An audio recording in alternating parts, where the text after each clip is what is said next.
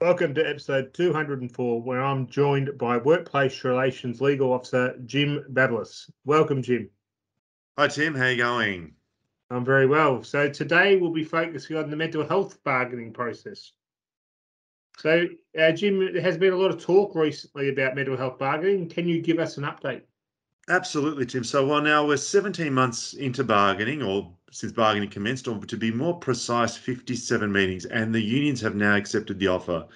I guess needless to say, this has been a challenge and an experience all rolled into one. I guess the challenge has been that we've been bargaining via GoToMeetings and Microsoft Teams, and this has meant that the personal communication element has been missing. We have also been bargaining with two unions, and this has also been somewhat of a challenge and an experience as well. But we must also note that we've been bargaining for the Forensic Care Mental Health Agreement as well. So now, from what I understand, we are also had an independent facilitator chair meeting since late August last year. That's correct, Tim. So former Commissioner David Gregory has been facilitating the discussions, and they've been very useful and productive. How many claims were there in total? Listen, there were 200 claims in total, and now whilst this is a significant number, many of these claims can be grouped together or are somewhat thematic. And further, many HACSU and ANMF claims also crossed over. And what were the key themes of the claims? Staffing profiles, classifications, quality care, treatment and support, gender equity and professional development. Also, a large number of claims might be grouped together into what we call the Royal Commission outcomes bucket. In other words, these claims and outcomes would be and were to be assessed through a facilitated Royal Commission clause. Now, I understand that many union claims have made their way into the heads of agreement. What are the key themes of the offer? Absolutely. So I guess there are 11 key components, and I'll just list them by number. So number one is workforce. Number two is conditions. Number three is gender equity and diversity.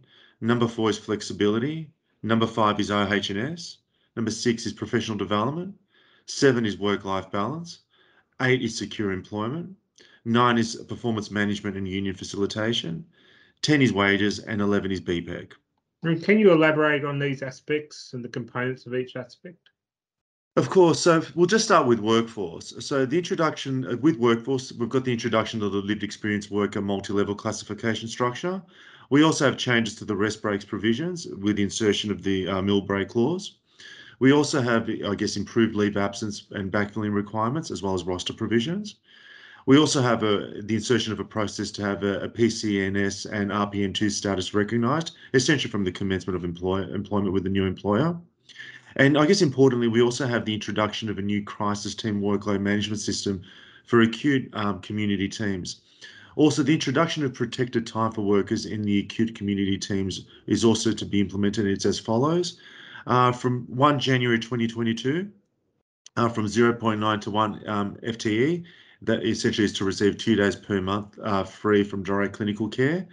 And the following year, 1 January 2023, from 0.4 to 0.8 FTE, it's essentially 1 day per month free from direct clinical care. We also have existing nursing positions in community teams will be replaced by nurses when they become vacant. We also have the introduction of a dispute resolution panel to consider classification disputes. Furthermore, we have the introduction of a 10-day transition program for nurses commencing in mental health. And we also have, I guess, some classification descriptors that will be introduced, just very briefly what they are. The insertion of a framework for RUSONs and enrolled nurses pre-qualification. The inclusion of explicit speech pathology and art therapy classifications. As well as the inclusion of mental health inpatient clinical care nurse consultant classification descriptors. And further to that, we also have the inclusion of Aboriginal traineeships, nursing Indigenous health cadetships, and the mental health engagement worker arrangement provisions as well. And we're also looking at renaming the PSOs to mental health assistance. The second component being conditions, we also have some additions there as well. Increasing part-time nursing clinicians who are weekend workers to 6 weeks annual leave per year, and this is to really align with nurses. The altered definition of a weekend worker for nurses. Increasing health professional annual leave, also to align with nurses. Paid primary care leave also to be increased by 4 weeks and non-primary by 1 week. We also have periods of unpaid parental leave to count towards continual service. The employer's superannuation guarantee contributions are to be paid through all paid and non-paid parental leave, and also long service leave pro rata after 7 years. We'll touch on that towards the end though. The alignment of periods of unpaid leave also to count towards service for long service. And we also have a number of other things, Tim, that, for instance, the insertion of absence on defence service leave as well. In relation to the third component, which is gender equity, we have the establishment of a gender-based standing committee to review audit requirements and gender pay gaps and promote gender equity initiatives. Fourth is flexibility, and this is really about, I guess, clearer overtime provisions, as well as the insertion of a process to enable workers in community and acute inpatient units to elect to work in an alternative setting.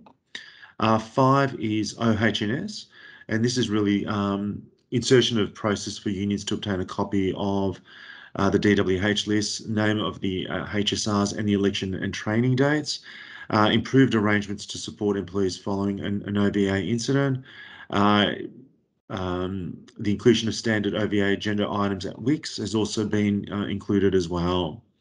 6 is PD, and this is also very important. And what we have here is designated mental health director of nursing for each mental health service. We're also looking at increasing the eligible nurse study leave entitlements to 1,000, up from the existing 440, and clinical educators to be engaged in each mother and baby units is also being factored into this as well. 7 is work life, and this is really a clarification on on-call allowances paid for 12 hours or part thereof. Also recall being paid at the equivalent overtime rate. Also the insertion of a recall without return to work provisions as well. And further, and lastly, time spent travelling to recall to be counted as time worked. Number 8 was secure employment, and this is really looking at amending the fixed term employment clause, inserting a provision that provides graduate nurses with ongoing employment where suitable vacancies exist, provision that provides employees undertaking postgraduate studies with ongoing employment where those suitable vacancies do exist, and also the introduction of 6 graduate support nurses to be factored in as a trial to assess the benefit to the workforce.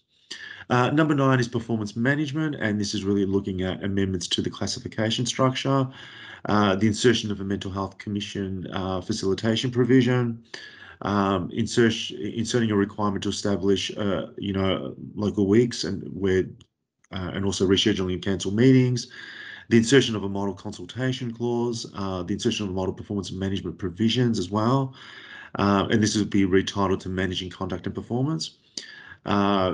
Insertion of a model redundancy and associated entitlements clause, and really correcting all identified and agreed errors through the agreement as well.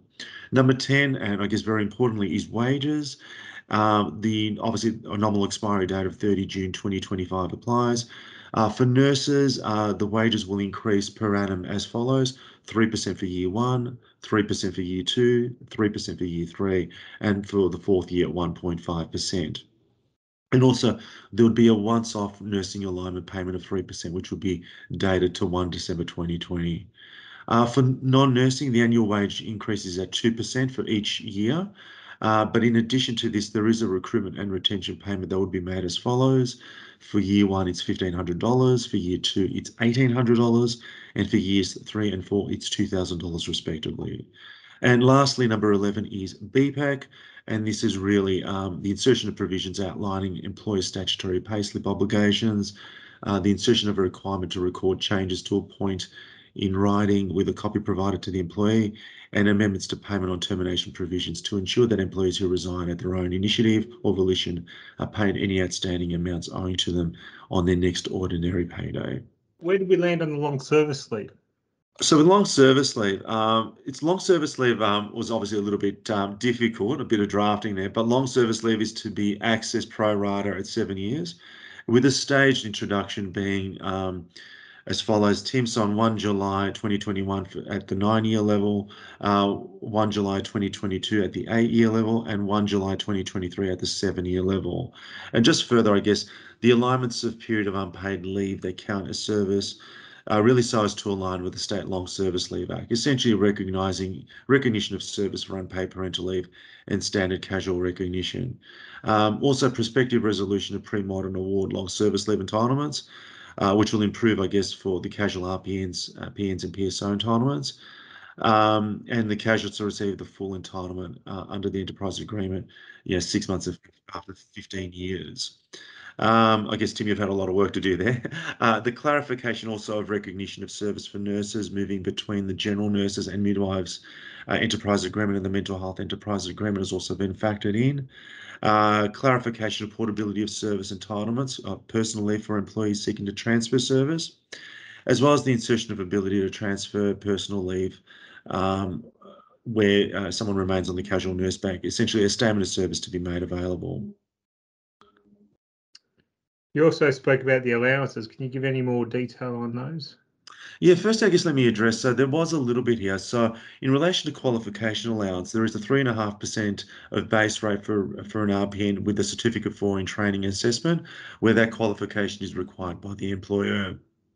There's also a qualification allowance, but we've titled this a little bit different for the lived experience workers, and this would be at 4% for a graduate certificate, and it does increase for postgraduate diploma, as well as a degree or double degree, as well as for masters and as well as for doctorate degrees as well. So it increases further to that.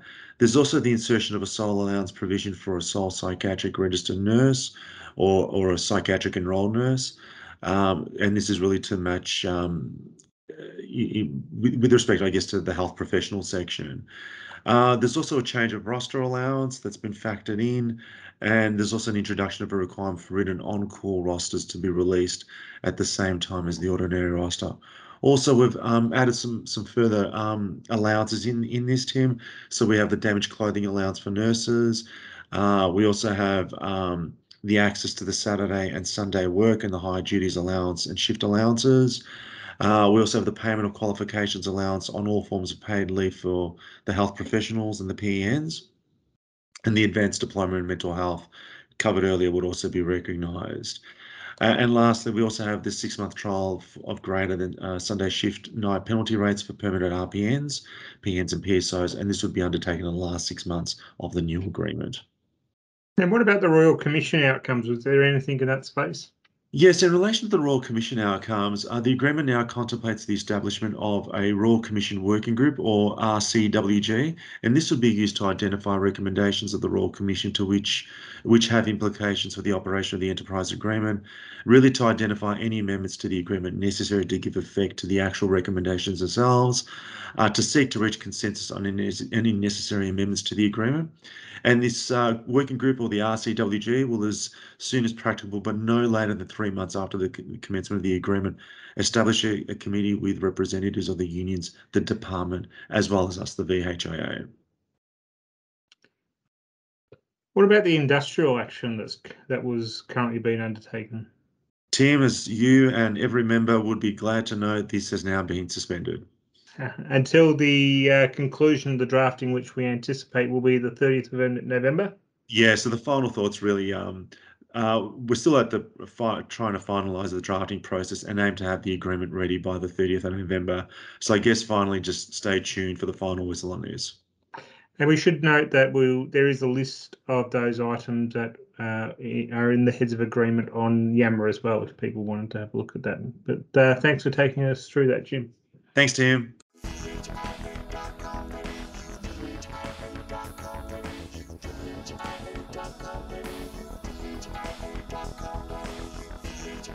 Dot com.